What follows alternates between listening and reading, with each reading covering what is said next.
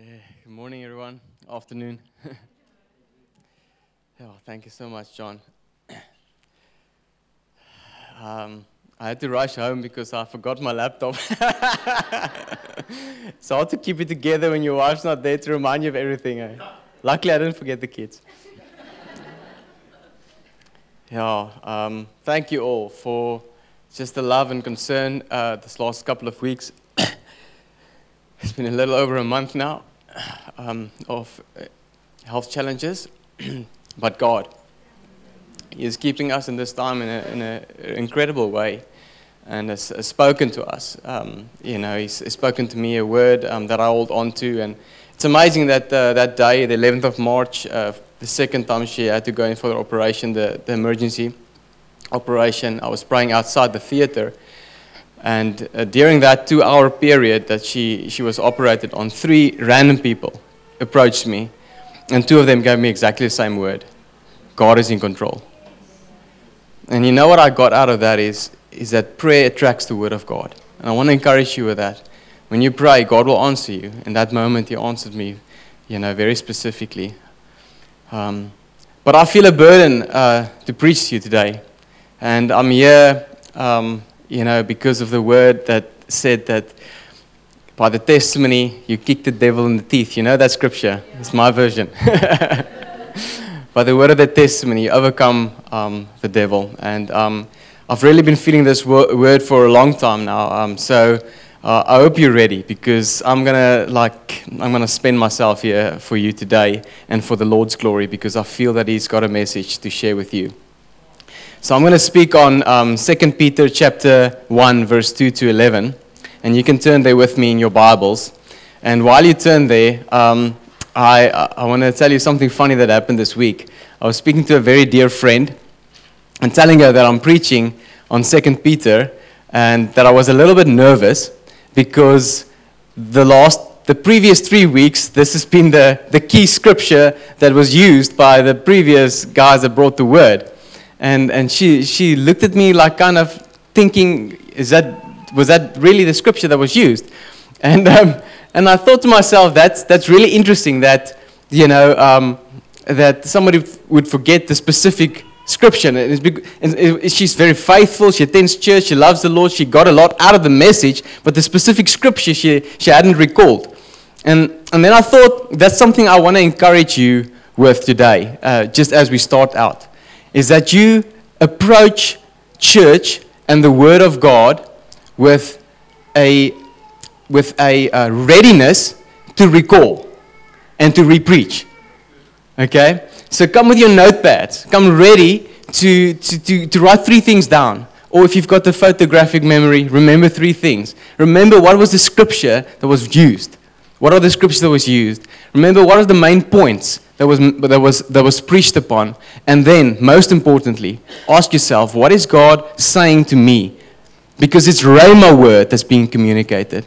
We use the Logos, the written word, but we communicate the Rhema. This is the now word that God is saying. So ask yourself, what is God saying to me? What must I change in my belief or in my behavior? And that way, we make progress. All right. So I want to make sure that you don't forget. We're preaching from 2 Peter chapter 1, from verse 2 to 11. And what I want to do is actually go into a little bit of a teaching and go do a verse-by-verse study of the scripture. And you can just go to the next slide.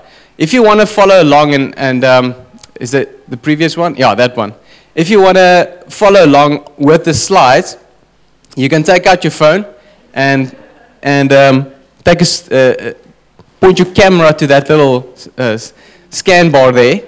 And then the notes will come up on your phone.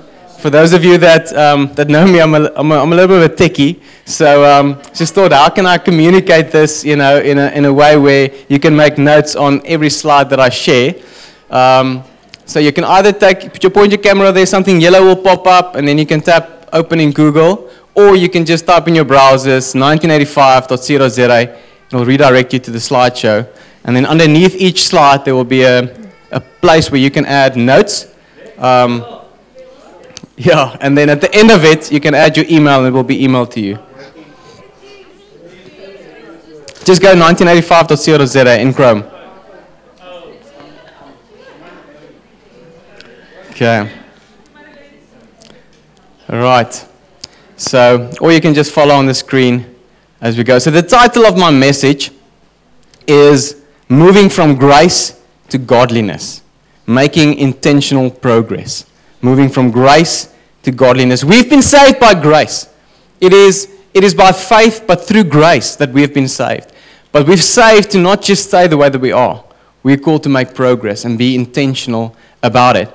So I want us to read the scripture together before we get going. Just while that's up there and you get ready with all of that.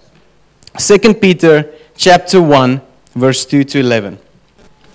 Grace and peace be multiplied to you in the knowledge of God and of Jesus our Lord, as His divine power has given to us all things that pertain to life and godliness, through the knowledge of Him who called us by glory and virtue, by which have been given to us exceedingly great and precious promises, that through these you may be partakers of the divine nature, having escaped the corruption that is in the world through lust. But also for this very reason, giving all diligence, add to your faith virtue, to virtue knowledge, to knowledge self-control, to self-control perseverance, to perseverance godliness, to godliness brotherly kindness, and to brotherly kindness love. For if these things are yours and abound, you will be neither barren nor unfruitful in the knowledge of our Lord Jesus Christ. For he who lacks these things is short-sighted, even to blindness, and has forgotten that he was purged from his old sins. Therefore, brethren, be more diligent to make your calling and election sure. For if you do these things, you will never stumble. For so an inheritance will be supplied to you abundantly into the everlasting kingdom of our Lord and Savior, Jesus Christ. Lord, thank you for your word. Thank you for this beautiful portion of Scripture. And Lord, we approach this now, and I want to say, bless this food to our bodies, Lord.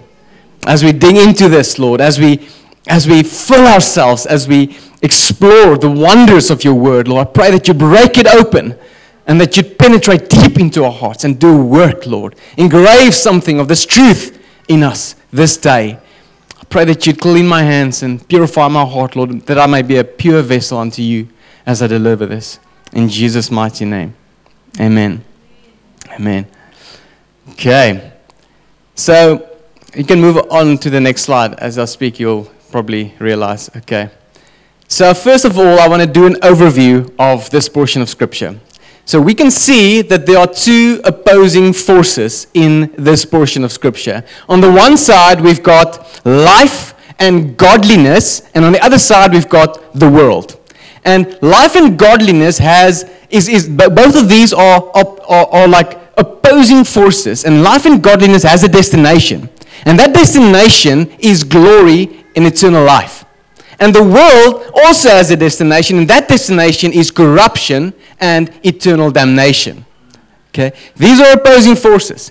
The world's vehicle that is used is lust. That is the vehicle. And it is pulling us. It's almost like an invisible rope or a current, if you will, that is pulling us constantly towards its corruption. It uses lust as the vehicle. The life and godliness that God wants us to obtain uses as vehicle the knowledge of God, the knowledge of His precious promises. So imagine a Formula One vehicle, and this vehicle is called the knowledge of God, knowing God. And it's not head knowledge, it's experiential knowledge. Okay, you are acquainted with Him. And as an engine of this Formula One vehicle, there is divine power. Divine power is actually driving this thing and moving towards life and godliness. Okay? And it's interesting to note that the world is pulling you, constantly pulling you, deliberately pulling you. But on this side, God's not pulling you. God's calling you. He has called you out of darkness into His marvelous light, into His kingdom for a life of godliness. So listen out for the call. It's voluntary. You need to respond to that. You don't have to, the world's going to make you respond anyway. Okay, does that make sense? All right, so now let's dive in, verse by verse, starting with verse 2.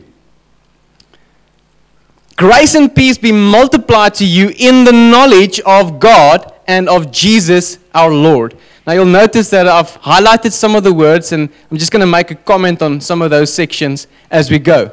So first of all, the knowledge of God. 3 times Peter mentions knowledge, the knowledge of God. In this first case, he wants grace and peace to multiply the knowledge of God. So it's almost like grace and peace is a tool, and you use that tool to do what? To multiply the knowledge that you have of God. He wants us to grow in what we know. All right? I want to ask you a rhetorical question. Meaning you don't have to answer me, but you can answer yourself. How long have you been saved? Maybe 1 year, maybe 5 years, maybe 10, 20. Some of you guys, 50 years have been saved. Now the second question I want to ask that links to this is the knowledge that you have of God proportionate to the time that you've been saved?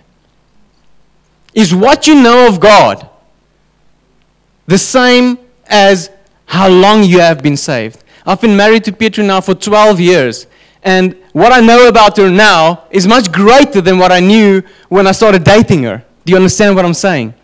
What we know about God should grow. We need to know more about Him, intimately, experiences. I call it God stories. We need to have God stories with Him. Okay, verse 3. As His divine power has given to us all things that pertain to life and godliness through the knowledge of Him who called us by glory and virtue. That word divine power, the Greek word for that is dynamo, meaning ability, or it's where we get the word dynamite. There's a reaction that happens, or might, or miracle. Now, take note that it is God Himself that saves us. It is of no human ability. God does the work, and He saved us for a purpose. There is a reason God saved us, and that reason is life and godliness. That is the reason why He saved us. And the vehicle, like I said before, is knowing Him, and is driven by this divine power that is the engine that is moving us towards this direction. Another analogy I want to give you is a light bulb. Imagine life and godliness is represented by a light bulb shining. Divine power is like a generator. That generator is powerful in itself. But how do you connect the generator to the light bulb? Is through a cable. And that cable is the knowledge of God. Knowing Him, drawing from Him, empowers you to shine in this dark and fallen world. Does that make sense? Verse 4. By which have been given to us exceedingly great and precious promises, that through these you may be partakers of the divine nature, having escaped the corruption that is in the world through lust. Notice this precious promises. This is one of the areas of the knowledge of God. Of course, we have knowledge about Him as a person, the Father, the love of the Father, the fellowship of Jesus, fellowship of the Holy Spirit. We have intimate knowledge of them as a person, but also of what God has spoken to us about. Prophecies that has been spoken over our lives, but also general promises that is made in the Bible. Now, some of you might know the Bible Gateway, which is an app that you can use to do Bible study. They have found over 5,000 promises in the Bible. Okay? Another guy, Herbert Locklear, he did a little bit more research, and he found over 7,000 promises in the Bible. There's a lot to hang on to, guys. Now, I want to just mention 5. Can you handle 5? Okay, I wanted to encourage you. Okay, first of all, God has promised us eternal life.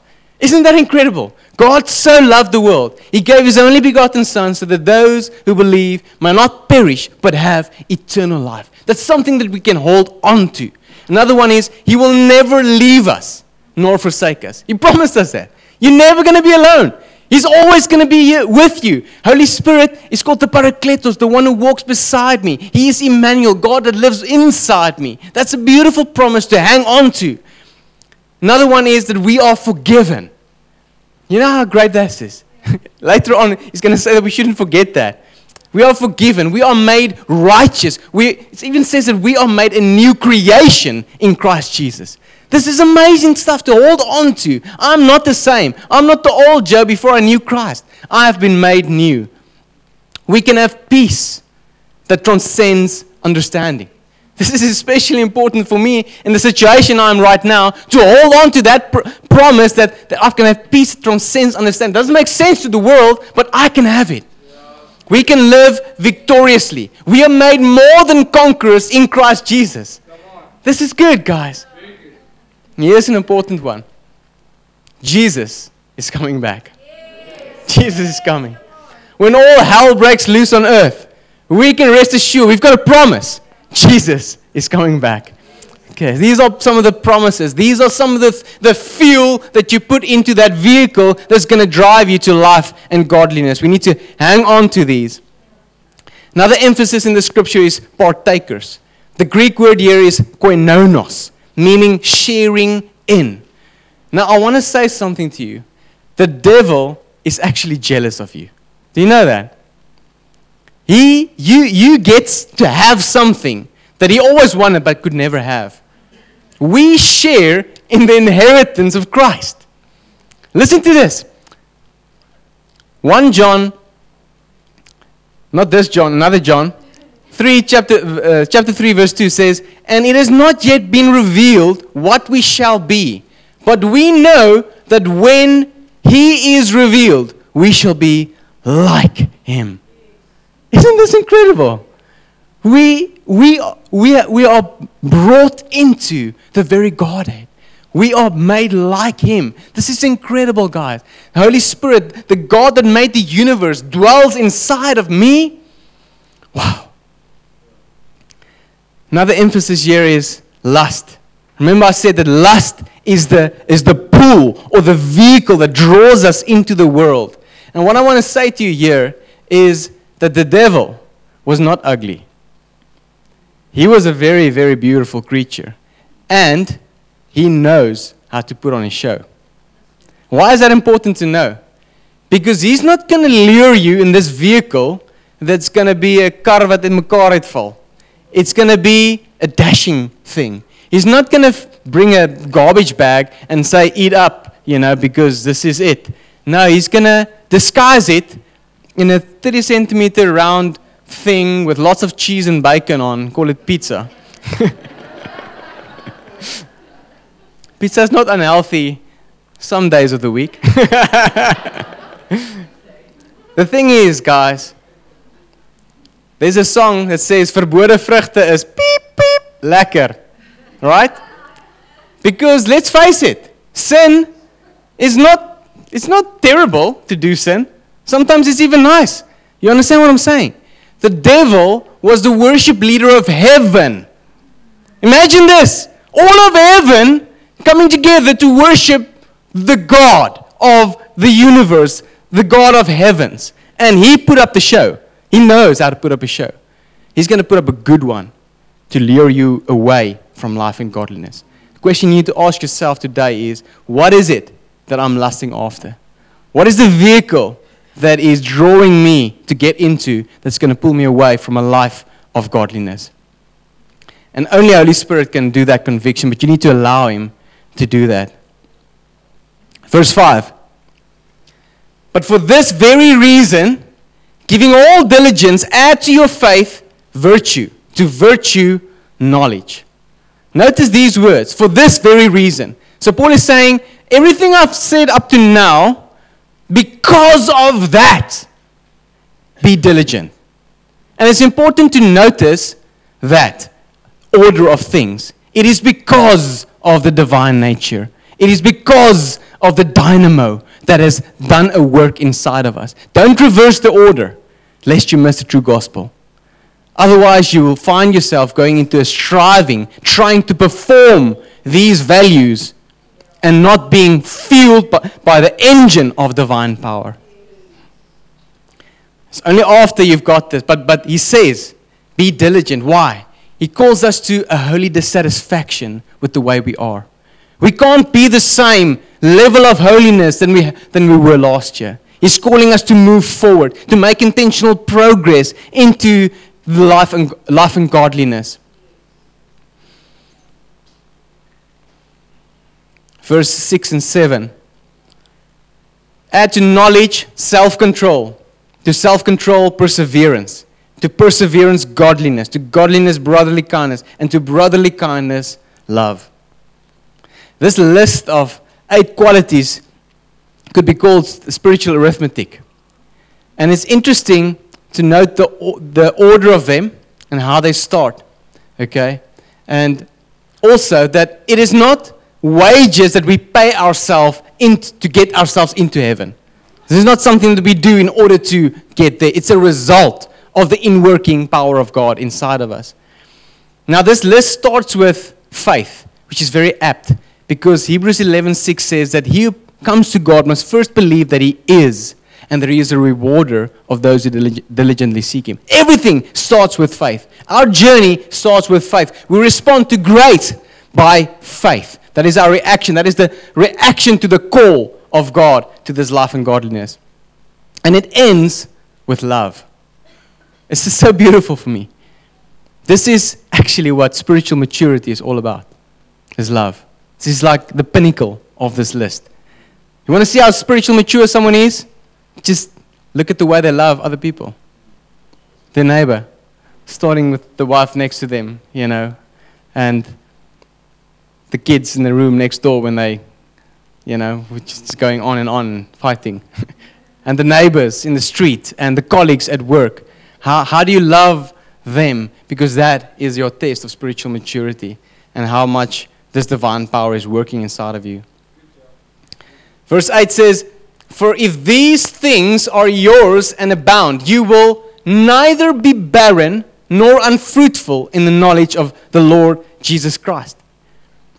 These words, barren and unfruitful, is very, very sad words for me to read here. Because it seems to be possible to start this Christian walk and then fall away. How sad is that? That you've laid down your life at some point, given it all to Jesus, made the sacrifices, and then at some point you just give up. And because you give up, you got in the wrong car, and you're pulling towards the world and ultimate corruption. It gets emphasized further in 2 Peter 2 verse 20. It says, "If they have escaped the defilements of the world once through the knowledge of the Lord and Savior," so they got in that first cough, they responded to the call, but then they are entangled in them and overpowered. The last state has become worse for them than the first. Sure. I want to share a story with you, a true story of Glenda Roberts. It's well documented. This lady and her husband, they went on a fishing trip on the coast of Florida. And on their yacht, she decided to go for a swim, and the current was actually very strong. So she started drifting. Her husband, not thinking, jumped in afterwards, trying to get her back to the boat, but realized that the current is taking him too. So him, being a champion swimmer, said to her, "Don't waste your energy. Just float along. I'll get back to the boat and come get you." So for 6 hours, he fought the tide. Almost at the point of giving up, the tide turns and he got onto the boat. But now by that time it was dark, so all searches for her was futile. And then, the next morning, they regathered the troops and started looking for her again. They found her, and she was still alive. But she had been 20 miles, that's 36 kilometers, down where they first started.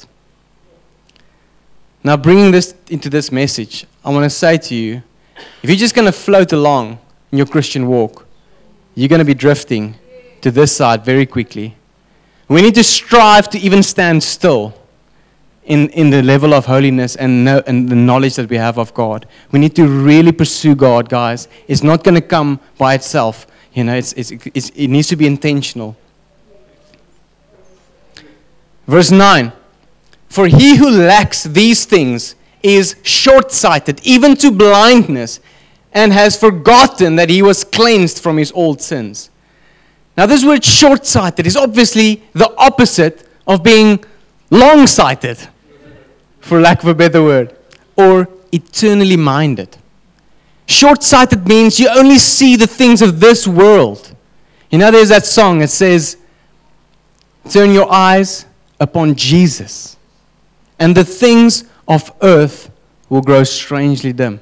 Why will it grow strangely dim? Because you're not focusing there. You're focusing on Jesus and this life of godliness that you're pursuing, and you are responding to the call, and you're getting to that vehicle of the knowledge of God, and you're being powered by the divine nature, and you're moving.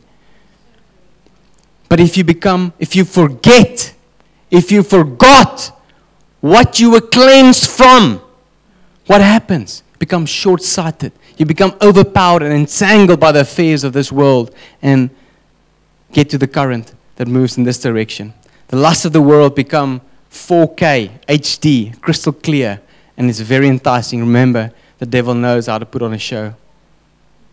Verse 10, therefore, brethren, be even more diligent to make your call and election sure. For if you do these things, you will never stumble.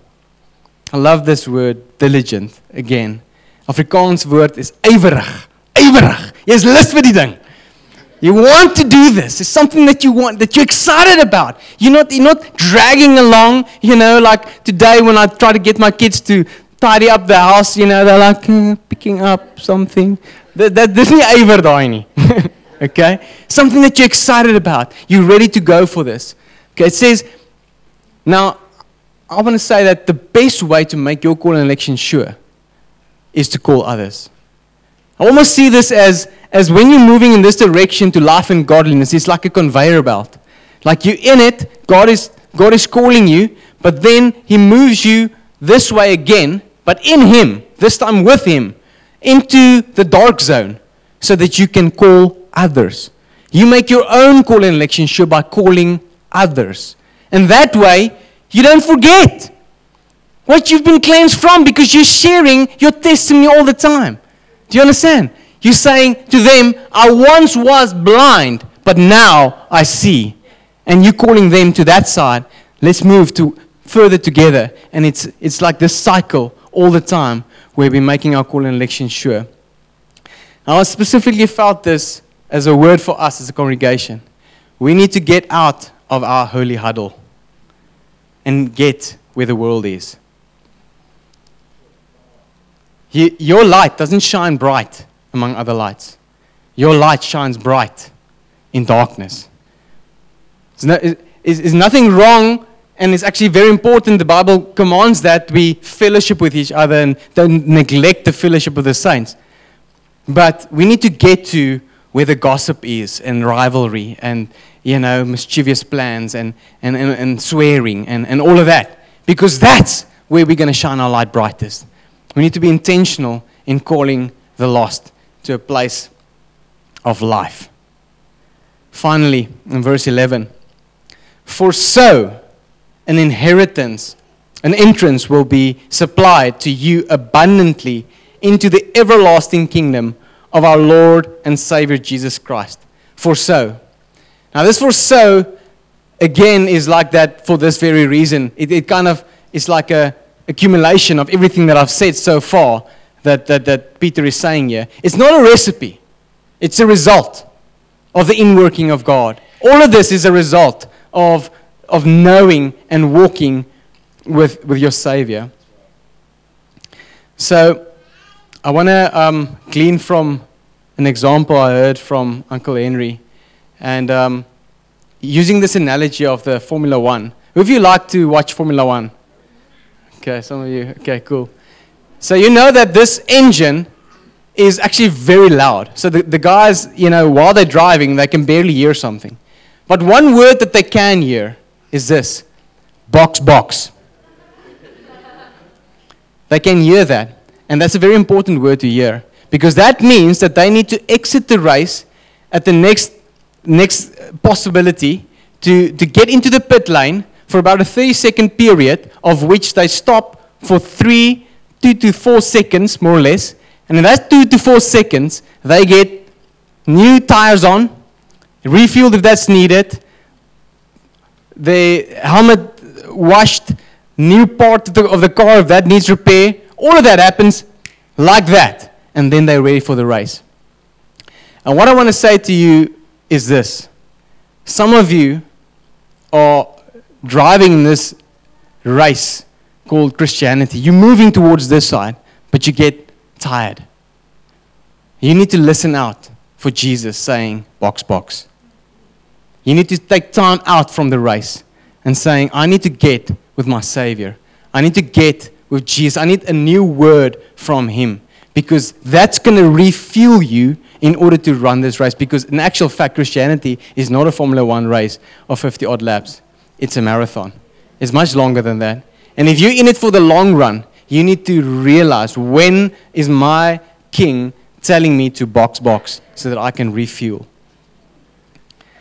For me, it is impeccable in this time, because Jesus spoke to me already, gave me a very specific word for Pietru. But then, it's that thing of, Lord, I believe, help my unbelief, because it's like the word that John brought earlier as well. You put your hope sometimes in an outcome, and if that outcome doesn't come, then your hope crumbles. Your hope needs to be in Jesus. And the box constantly brings you back to that point where you anchor yourself again in Him and not in the circumstances around you. This word entrance refers to Roman generals that's been given a triumphal parade after a victory that they've made. Imagine coming into heaven one day and hearing these words, well done, faithful son, daughter. Wow, that's something to look forward to, something to live your life for.